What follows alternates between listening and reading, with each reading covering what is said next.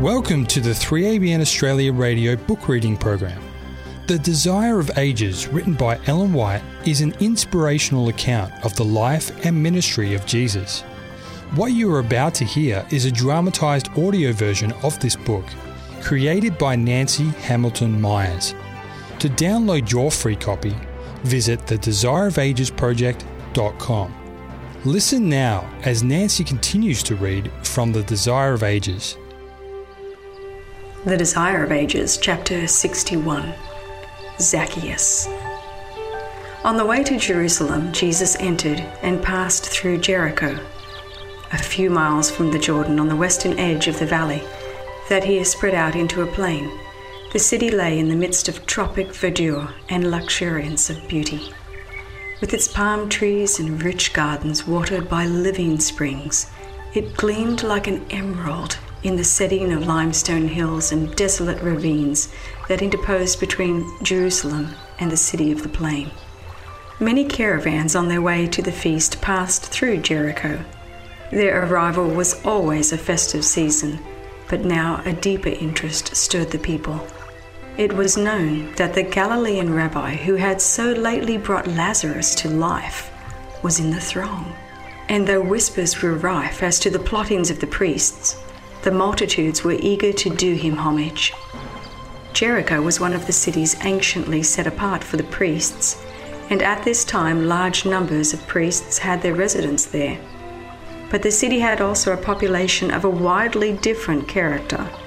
It was a great center of traffic, and Roman officials and soldiers with strangers from different quarters were found there, while the collection of customs made it the home of many publicans.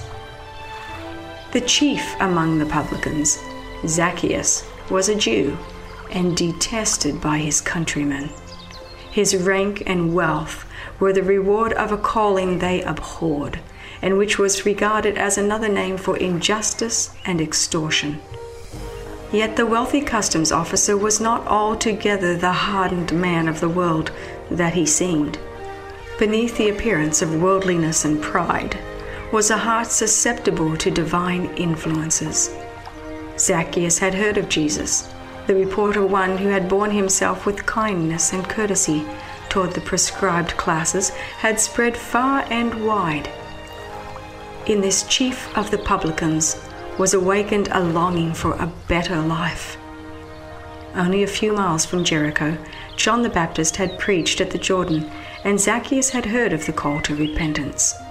The instruction to the publicans, accept no more than that which is appointed you, though outwardly disregarded, had impressed his mind.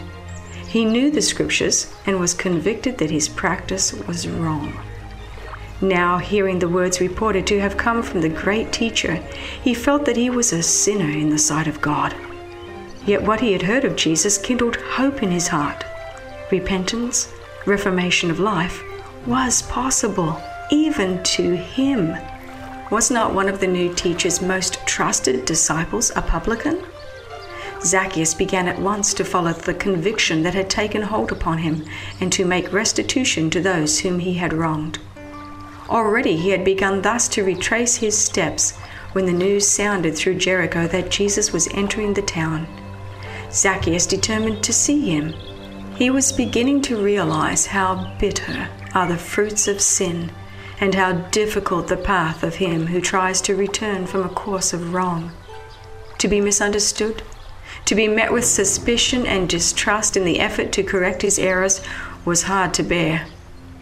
The chief publican longed to look upon the face of him whose words had brought hope to his heart. The streets were crowded, and Zacchaeus, who was small of stature, could see nothing over the heads of the people. None would give way for him, so running a little in advance of the multitude to where a wide branching fig tree hung over the way, the rich tax collector climbed to a seat among the boughs, whence he could survey the procession as it passed below. The crowd comes near. It is going by, and Zacchaeus scans with eager eyes to discern the one figure he longs to see. Above the clamor of priests and rabbis and the shouts of welcome from the multitude, that unuttered desire of the chief publican spoke to the heart of Jesus. Suddenly, just beneath the fig tree, the group halts. The company before and behind come to a standstill, and one looks upward, whose glance seems to read the soul. Almost doubting his senses, the man in the tree hears the words, "Zacchaeus, make haste and come down, for today I must abide at thy house." The multitude give way, and Zacchaeus, walking as in a dream, leads the way toward his own home. But the rabbis look on with scowling faces and murmur in discontent and scorn that he was gone to be a guest with a man that is a sinner. Zacchaeus had been overwhelmed, amazed, and silenced at the love and condescension of Christ in stooping to him, so unworthy. Now love and loyalty to his newfound master unseal his lips. He will make public his confession and his repentance. In the presence of the multitude, Zacchaeus stood and said unto the Lord, "Behold, Lord, the half of my goods I give to the poor, and if I have taken anything from any man by false accusation, I restore him fourfold." And Jesus said unto him, "This day is salvation come to this house, forasmuch as he also is a son of Abraham." When the rich young ruler had turned away from Jesus, the disciples had marveled at their master, saying, "How hard is it for them that trust in riches to enter into the kingdom of God?" They had exclaimed one to another, "Who then can be saved?" Now they had a demonstration of the truth of Christ's words. The things which are impossible with men are possible with God. They saw how, through the grace of God, a rich man could enter into the kingdom. Before Zacchaeus had looked upon the face of Christ, he had begun the work that made him manifest as a true penitent. Before being accused by man, he had confessed his sin.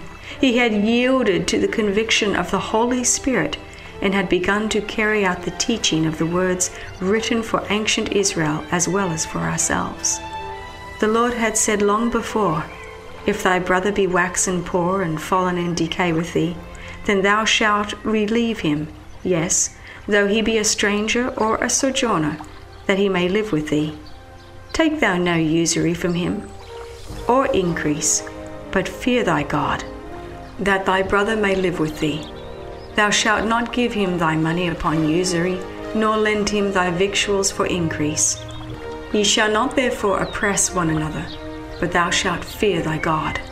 These words had been spoken by Christ himself when he was enshrouded in the pillar of cloud, and the very first response of Zacchaeus to the love of Christ was in manifesting compassion toward the poor and suffering. Among the publicans there was a confederacy, so that they could oppress the people and sustain one another in their fraudulent practices. In their exhortation, they were but carrying out what had become an almost universal custom. Even the priests and rabbis who despised them were guilty of enriching themselves by dishonest practices under cover of their sacred calling. But no sooner did Zacchaeus yield to the influence of the Holy Spirit than he cast aside every practice contrary to integrity. No repentance is genuine that does not work reformation. The righteousness of Christ is not a cloak to cover unconfessed and unforsaken sin. It is a principle of life that transforms the character and controls the conduct. Holiness is wholeness for God. It is the entire surrender of heart and life to the indwelling of the principles of heaven. The Christian in his business life is to represent to the world the manner to which our Lord would conduct business enterprises. In every transaction, he is to make it manifest that God is his teacher. Holiness unto the Lord is to be written upon day books and ledgers, on deeds, receipts, and bills of exchange. Those who profess to be followers of Christ and who deal in an unrighteous manner are being false witnesses against the character of a holy, just, and merciful God. Every converted soul will, like Zacchaeus, signal the entrance of Christ into his heart by an abandonment of the unrighteous practices that had marked his life. Like the chief publican, he will give proof of his sincerity by making restitution. The Lord says, "If the wicked restore the pledge, give again that he had robbed, walk in the statutes of life without committing iniquity, none of his sins that he hath committed shall be mentioned unto him. He shall surely live." If we have injured others through any unjust business transaction, if we have overreached in trade or defrauded any man, even though it be within the pale of the law, we should confess our wrong and make restitution as far as lies in our power. It is right for us to restore, not only that which we have taken, but all that it would have accumulated if put to a right and wise use during the time it has been in our possession. To Zacchaeus the Saviour said, "This day is salvation come to this house." Not only was Zacchaeus himself blessed, but all his household with him. Christ went to his home to give him lessons of truth and to instruct his household in the things of the kingdom. They had been shut out from the synagogues by the contempt of rabbis and worshippers, but now, the most favored household in all Jericho, they gathered in their own home about the divine teacher and heard for themselves the words of life. It is when Christ is received as a personal Savior that salvation comes to the soul. Zacchaeus had received Jesus not merely as a passing guest in his home, but as one to abide in the soul temple. The scribes and Pharisees accused him as a sinner. They murmured against Christ for becoming his guest. But the Lord recognized him as a son of Abraham. For they which are of faith, the same are the children of Abraham.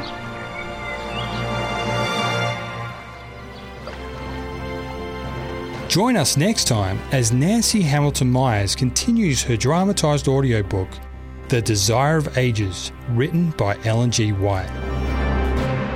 This program has been brought to you by 3ABN Australia Radio.